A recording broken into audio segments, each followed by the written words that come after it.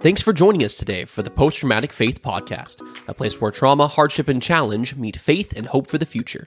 Here is your host, Jill Riley. Welcome to Post Traumatic Faith. Season 3 has arrived.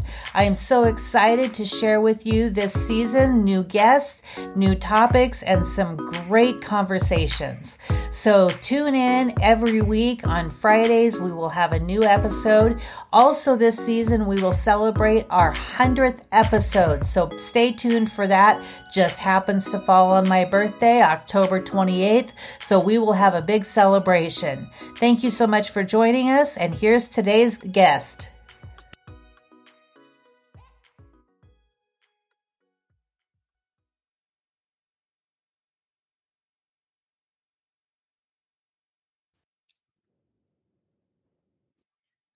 Welcome to Post Traumatic Faith. This is Jill Riley, and today I'm joined by Christina Stanton from New York City and North Florida. How are you, Christina?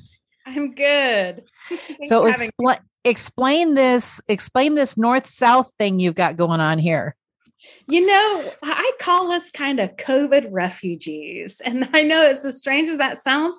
There's quite a few in my position, or in our position, my husband and I, during COVID, his job went remote permanently, and he found out he could work from anywhere. I also lost my job as a result of COVID. And again, kind of realized, wow, we can kind of live anywhere. And at the same time, found out that in my hometown in North Florida, my mother wasn't doing all that well. And she was very worried and sad when COVID was happening and she had lost access to seeing her friends. So we just thought, well, since we're so mobile, let's make us mobile. And we go back and forth from New York City to my childhood home in Tallahassee to see mom and get some, and also be in a place where, we can breathe and right. In Florida, and it's harder to avoid all of the variants that go through New York City because we all live on top of each other. So we're just kind of appealing to both sides of us. And again, because we're mobile, we are mobile. We're kind of gypsies. What a privilege. That's great. Oh, it's That's a total great. privilege. Yeah. It's a total blessing, total privilege. And I don't think I thank God every day for the blessing of being able to do such a thing. Yeah, that's great. And what a gift to your mother too. Yeah. So tell me a little bit about your family. You and your husband, you have kids, pets. That's it. We just have just my husband and I. We did get a little COVID puppy because we could. And yes. And, it's really funny. She goes back and forth with us. And I think she prefers New York City to Tallahassee. She has a couple of acres to run around in Tallahassee, but she's like, I'll take the city streets any day. I think she really That's funny. She's a city dog. She's a city girl. Yeah. Well, one of the remarkable parts of your story that I want to hit on is that you were, I would say got to, but I don't think that's the quite phrasing I want, but you were a front row witness to the events of 9/11. And did you say you lived 6 blocks away from the memorial? Yes. And that really is where our story is from the fact that we lived in a very close proximity of where the attacks happened in New York City. So that gave us the story that we have. And I talk about in my book what it was like living next to the World Trade Center site before the attacks and during and the aftermath. And, I've seen articles written from a neighbor perspective of again, someone who lived in the attack zone, but nothing, not in a book form. And there's actually a lot to talk about. I mean, it really affected so many people, not just in the World Trade Center, the 16-acre World Trade Center complex. So it's not, I had a worse experience than you. It was more of, I wanted to talk about what it was like from our perspective to help round out people's understanding of that. Right. So give me a snapshot. What was before 9/11 happened? What was life in the city and the proximity to the World Trade Center and everything? What was it like? Well, for me, it was fantastic. I am a licensed New York City tour guide, and I take people on tours all over the city. And I've done that since 1995, which shows you I'm 52 years old. I've been doing it. That's more than half my life. And one of my first tours that I got to be really, really proficient at was doing tours of the 16-acre World Trade Center site, which I did for years before the attacks. I took thousands of tourists through the complex, up to the observatory, down into the mall, underneath. There was actually quite a few things to see in that complex. There was a lot of public art. There was a lot of really notable buildings within the complex and right in the periphery of the complex. So that was one of the first tours that I got proficient at, and I just loved it. And when I found out that we were going to move right next to the World Trade Center complex, I was just thrilled because I felt like, wow, I'm going to be living in the backyard of where I work. And so it was... So before the World Trade Center in Lower Manhattan, where I live, is just a wonderful place. I remember literally a week before the attacks, my husband and I were walking around the neighborhood, and I heard this music, and I was like, "Oh, where is this coming from?" So my husband and I walked over to the World Trade Center complex, and there was a massive kind of like a courtyard called the Tobin Plaza, and that is where they had kind of outdoor events, music events, dancing events. And what they were having was a salsa class out there in the Tobin Plaza. And it was really neat. I remember thinking, isn't this great? I mean, Brian, we're living right next to where they have all of these free events and classes and music concerts. We're going to be neighbors to all of that. We could probably go over there every day and just enjoy a free outdoor concert. And so I was just so excited about our lives there. And just so you know, we were newlyweds. We had only lived there. We'd only been married for about a year and a half.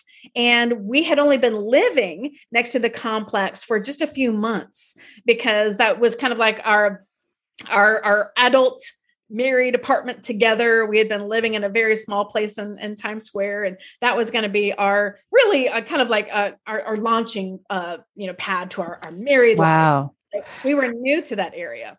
Cool. So tell me, what was the sequencing of events for you and your husband on 9/11 itself? Well, I will go into more of a snapshot because it's in the book and it's I could go on and on about it. So I'll make it as succinct as possible. I was asleep. My husband was awake. The impact of the first plane hitting the North Tower actually shook our building. And my husband came and shook me awake, said something horrible has happened.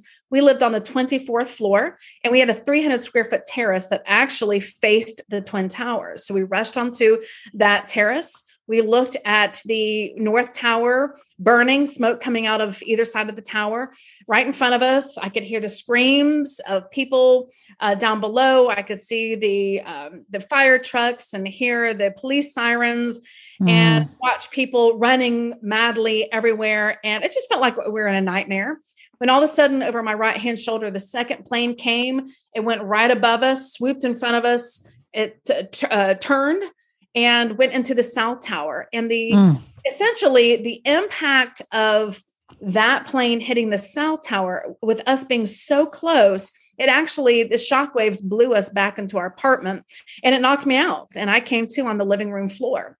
And that started off a series of events for us. We grabbed our dog. We had a Boston Terrier. We grabbed that dog, ran down the 24 flights, went down to Battery Park, which is a nearby 25-acre park. And that's where we were when the Twin Towers came down, covering us with dust and debris. And there was so much smoke, we were afraid it was going to asphyxiate us. We watched people die. We watched people chuck themselves into the New York Harbor to try to swim to Governor's Island, Staten Island. We said our goodbyes to each other, and we were just assuming that this was going to be the end of us and everything. Did you have any awareness at that point that this was an intentional act of violence? We knew it when the second plane came in. It was so intentional, and it was so deliberate. And this sounds really kind of freaky, and but I really felt evil with that attack. There was a real palpable sense of evil and evil doing, and there was no question after that second plane hit. Like, I understand we were 32 and 35. We'd been married a year and a half. We'd only lived in that apartment for 2 months, and here we are in Battery Park saying goodbye to each other, and that was really tough. That was really upsetting. And so what was the feeling of New Yorkers at that point? Was it outrage? Was it fear? Was it sorrow? Was it all of those things? So where we were, which was again in this park with a couple of thousand others who had evacuated there to find safety, realizing that we weren't safe at all. I mean, if the buildings had fallen down in any lengthwise direction, it could have reached us in the park and killed us. So we all collectively thought that we were in a position of dying, in a position of being hit by the debris, of hit by people, of being killed and by the smoke and asphyxiated by the smoke. So for us, we were literally in survival mode, and we were all thinking we were going to die. Now, where everybody else was in Manhattan, if they were watching in Times Square, if they were in their apartments on the Upper West Side or Upper East Side, I don't know what they were feeling, but where we were in particular, everyone thought we were going to die. So it was absolute survival mode. Wow. And so how long was it until you were able to get your belongings or get back into your living space? So it was 2 weeks. We were not able to go back into our home. We lived just too close to the Twin Towers. And we got to understand, they found body parts and plane parts right outside of our building. They found parts of a plane in the terrace next door to ours. So it was also just like, what you see if you watch Law and Order. We were literally behind a yellow crime scene tape, like you see in movies or TV series such as Law and Order. So there was also talk of looting. So because of all of those factors, we were not allowed to go into the zone where we lived. So, and then finally, the reason why we were all banned more than any of those reasons is because when the Twin Towers came down, they registered on the Richter scale as an earthquake. So the government had to go and check over 600 buildings to make sure they were structurally sound. And they were about to crumble because they had been shaken off their foundations. So our building was one of those 600, and it took a while for that. So we literally gypsy style couch surfed, stayed with friends, stayed at a hotel, stayed with a stranger. And I'd never had that experience before. I'd never been out of my home, semi-homeless, whatever. Totally displaced. Displaced. I'd never had that experience. I found that very hard to deal with, very dehumanizing, very discombobulating. And I was very shocked at how hard I took that. Yeah. You mentioned in our previous chat that there was like over 500,000 people that were evacuated from Manhattan by boat. Yes. And we were two of them. So was that Coast Guard? Yeah, that was an interesting story, that the U.S. Coast Guard knew that all of us in Battery Park were in danger, mortal danger. And they knew that we were trapped. There was no place to go. We were surrounded by water, because you are surrounded by water by three sides down there. So they issued a CB radio call and said, hey, if anybody owns a boat, is a boat operator, take your boat and go to Battery Park, pick people up. I don't care where you drop them off, but they're in danger and they need to be evacuated from the end of the island, which we did. So we just saw people queuing up on the coastline. We didn't know exactly what was going on, but we queued up along with them and realized from that vantage point, looking down the Hudson, and you can see the New York Harbor, we could see tugboats and party boats and New York waterway ferries and commuter ferries. And any kind of, we even saw canoes, and I'm not kidding you, but literally the Coast Guard did not know who was going to respond. Turns out hundreds of boats responded. I actually think it was 150 boats, but it was hundreds of workers on the boats. And these boats went back and crossed the waters all day, taking groups all day. And it's the largest boat evacuation in history. Oh, that just gives me chills to just think of the human spirit coming together on behalf of others. That's just remarkable. It's a wonderful story. So talk to me a little bit about the emotional aftermath of 9/11. How did that affect you emotionally? That was really tough. We both quickly started experiencing a form of PTSD. I'd never heard of PTSD. I'd certainly never been in any kind of arena where I'd get that upset, or I'd never experienced some kind of an emergency situation. And how I was manifesting it is I couldn't sleep. I already have a lot of energy. So literally I couldn't sit down. I was completely manic, bouncing off the walls. I would walk maniacally all around Manhattan. Literally, I just couldn't turn myself off. My husband was the total opposite. He was always asleep. He was almost never awake. He just slept the day away. So we were kind of locked in our own kind of hell. We both couldn't work. We both were having I was even having a hard time communicating with others because people would ask questions that I thought were stupid. People would ask questions like, even hearing something like, why are you so upset? At least you're alive, which I heard a lot of when I would tell people how upset I was. Yeah, I heard a lot of that. But it's almost like, but even if there were some inappropriate responses to me, you couldn't be appropriate enough. I was just so upset that I just felt very isolated and didn't want to talk to people. It's almost like people couldn't say the right thing. There was nothing right to say. And so it was tough. We did end up getting some Christian counseling. I went on some medication for a long while. And we also left New York City for, I think it was 3 or 4 months, was it? But we left New York City. We needed to physically get away so we could start to heal. If we were in the city, we were having a hard time healing. It was just too close. Everything's so present. Yeah. We just needed to get away, collect ourselves, come back, get some counseling. I got some medication. And I don't think, though, we were ourselves for several years after that. Yeah.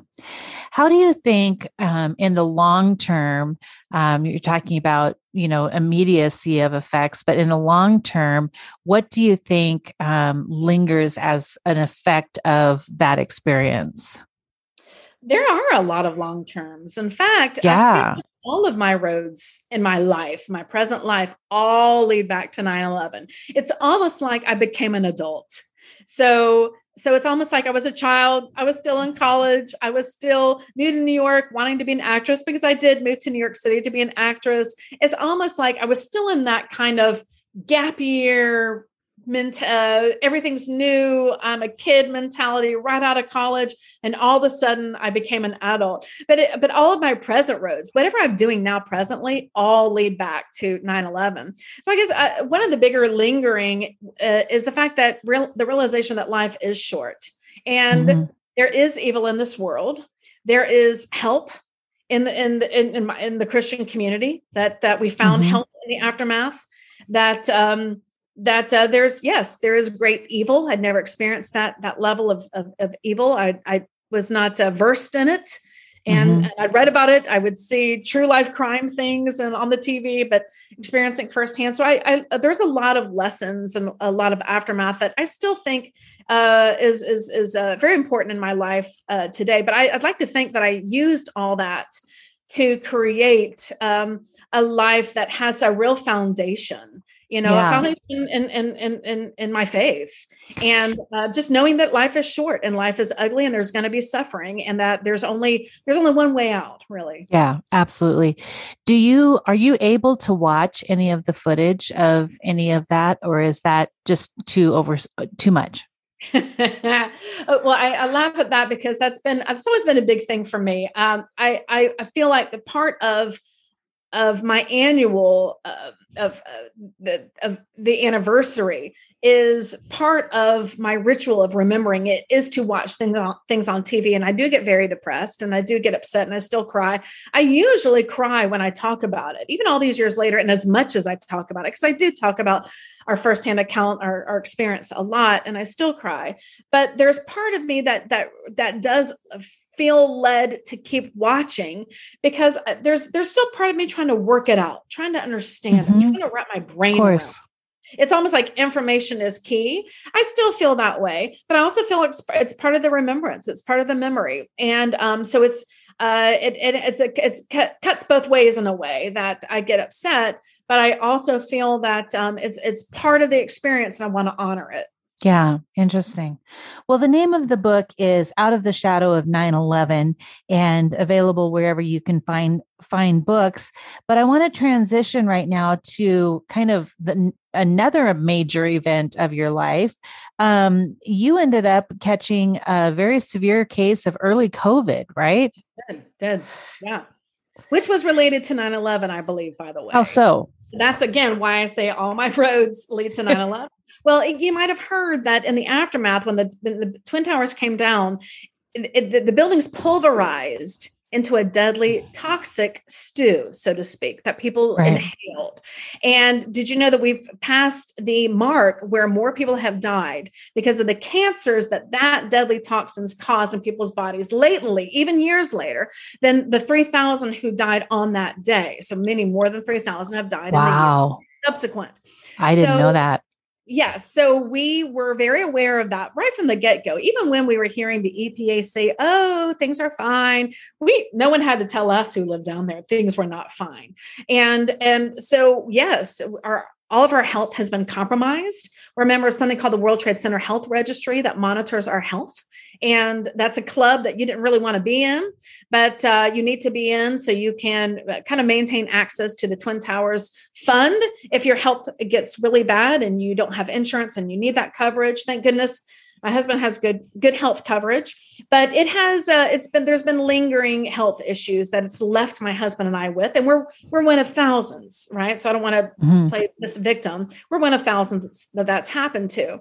So when COVID came out, the World Trade Center Health Registry contacted all of us in the system and said, hey, you need to make sure that you're being very careful. This might be a very deadly virus, especially since your system has been compromised. And actually what we found that we wanted to flee the city. We knew that living in New York City, things spread very easily because we're on top of each other. So we fled to Florida in, I think it was March 17th. We didn't flee quick enough. We got it. And so we either got it right before we left because we felt fine as we left. Or we got it on the plane ride going down to Florida, but whatever, the second we landed in Florida, we were sick. And so for me, I was especially sick. I was hospitalized twice. I was told that I had a 50% chance of living and dying from this. And my husband and I worked on our wills. We said goodbyes. I think I spent 3 hours one day asking everybody to pray for me. I knew it was going to be the fight of my life. And it was, I barely did survive it. But again, they're all related to me. Was it that your lungs were compromised, or was it your whole immune system, or what was the compromise there? That's a good question. In my case, I didn't really have lung and breathing issues. I had digestion issues, which is something I have sustained since 9/11. It's interesting. A lot of people, when they think about what the illnesses that the deadly toxins cause, they do think it's lung related, but that's not necessarily the case. Actually, do you know what is probably one of the biggest cancers that 9/11 caused is skin cancers. And that's a little counterintuitive than what you'd think, right? Interesting. Anyway, I know, right. There's all these studies if you're ever interested. And I'm quite versed in it, again, because I'm part of the club that I didn't want to be in. So, but in my case, my digestion has always been hurt. I have heart disease and some other things. So it was really digestion. I couldn't stand. I kept fainting, and I kept getting dehydrated. Couldn't keep anything down, but it was just, my understanding is that virus exacerbated any place that you were weak. And a lot of us are weak in many ways, especially those who came through 9/11. So, in the aftermath, I did live, again, I credit, God, I prayed. I had literally probably over 4,000 people all around the world praying for me. And I was very intent on getting on prayer list. I wanted prayer because prayer was all I had. It turns out, when prayer becomes all you have, it turns out it's all you need. Right. And I needed that support. The help from the Christian community was amazing. And I did suffer long haul syndrome, in the aftermath, and still do. But I just really felt like, God, whatever time you have left, I is all dedicated to you. And I've felt like that way since 9/11. That's also been a running theme in my life, and that still is. Yeah. Well, I'm having trouble with my words all of a sudden. How does the way the Christian community surrounded you, how has that affected how you look at the impact of community that we can have as a worldwide church? Well, especially in America, we're all just so independent. We think, oh, I've got this. I don't need any help. We should never get ourselves to where we have that independence, rely on that independence, because that's not biblical. It says all through the Bible that we're meant to be in community with each other. We're meant to iron sharpens iron. We're meant to help each other. We're meant to be accountability partners. So you know what? It played out perfectly for me. When I had COVID, there was a lot of delivery issues, right? Because a lot of delivery people had quit. So no, I couldn't get food. We couldn't get medication. We had to rely on people going to get those things for us. We relied on churches who would come and bring food for us. Nobody could cook or anything like that. They would leave it on the lawn, and we would go and go pick it up. And I was given a massive amount of. Somebody brought over a huge amount of Gatorade. Some sweet person brought over protein shakes and vitamin C and zinc and all these things.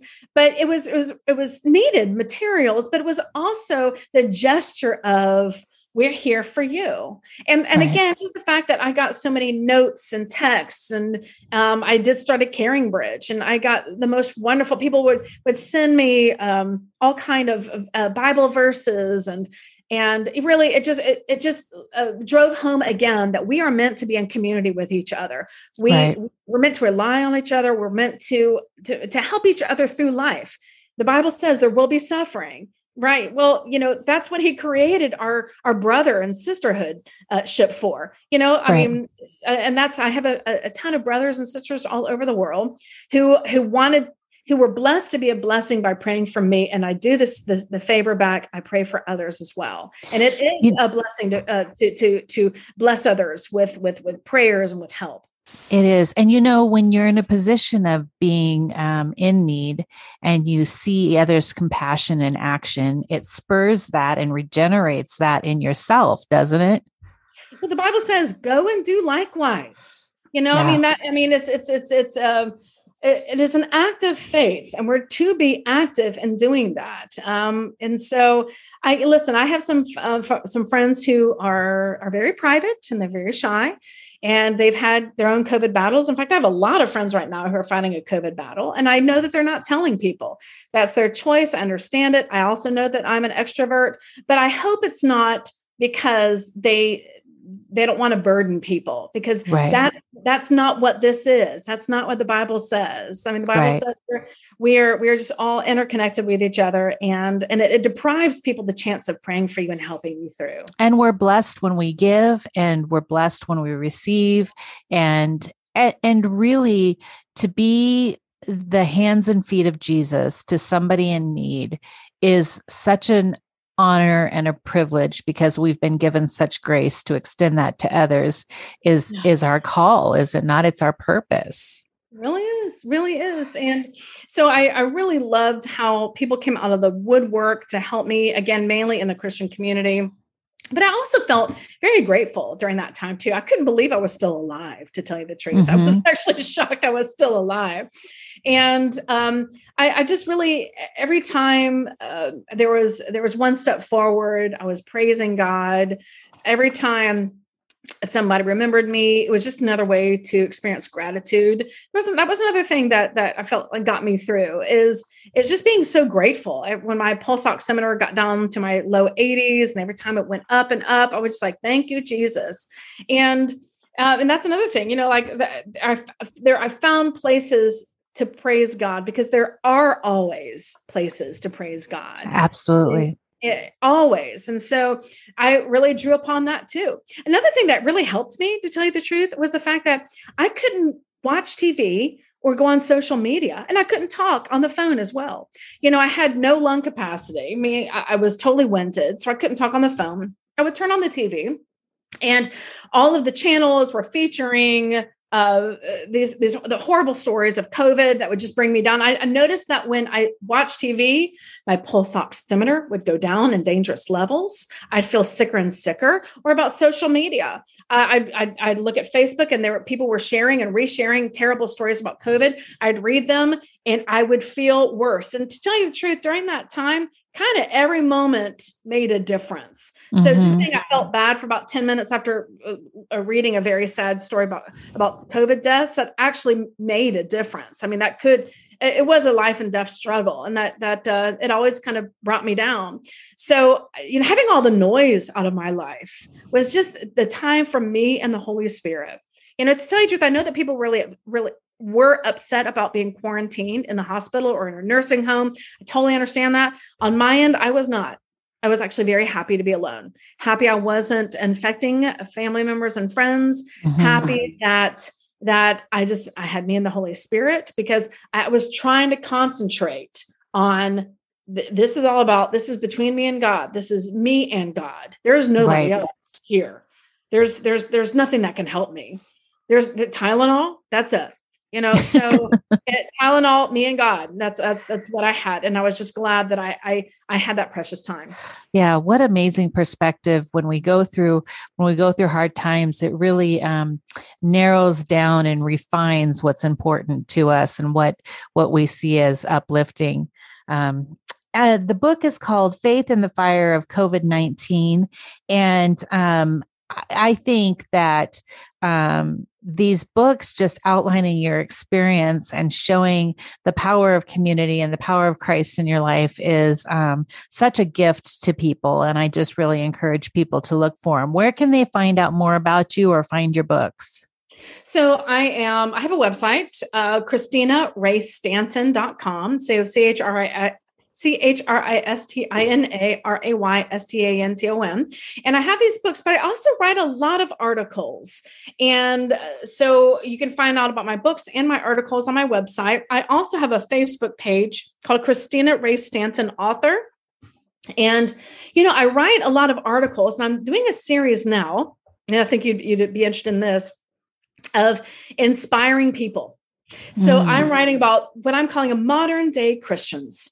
There are so many wonderful people who are following Jesus, who are being led by the Holy Spirit to use their gifts and talents, what's uniquely theirs, what they've uniquely been given, and using it for the glory of Christ. And I know I've met so many wonderful people in my life who are doing fabulous things. And I get really tired, like you and like a lot of people, about hearing the bad and divisive stories of Christians and Christianity. Absolutely. That, I always feel like everybody's, but back at the ranch, there are wonderful Christians who are doing wonderful thing in Jesus's name. And they're rising above all of the spats and the chatter, and just doing what the Holy Spirit is telling them to do, and which is leading them to help other people. And I find those people inspiring. And I've been writing a series of inspiring people. And that's great. Well, I will look forward to looking at that. I love good writing, and I will link up on Facebook. Listen, we will put all of your contact information in our show notes and let people know how they can get a hold of you. And I just thank you so much for your time today. And thank you for your investment in the Christian community. Thank you. Thank you so much. If you enjoyed this episode, we would love it if you would leave a review on your favorite podcast platform. You can find Jill at jillriley.com, on Facebook at jillriley.author, Twitter at jillrileyauthor, and Instagram at jillriley.author. Also, feel free to send Jill an email at jill@jillriley.org. Thanks for listening in, and have a great day.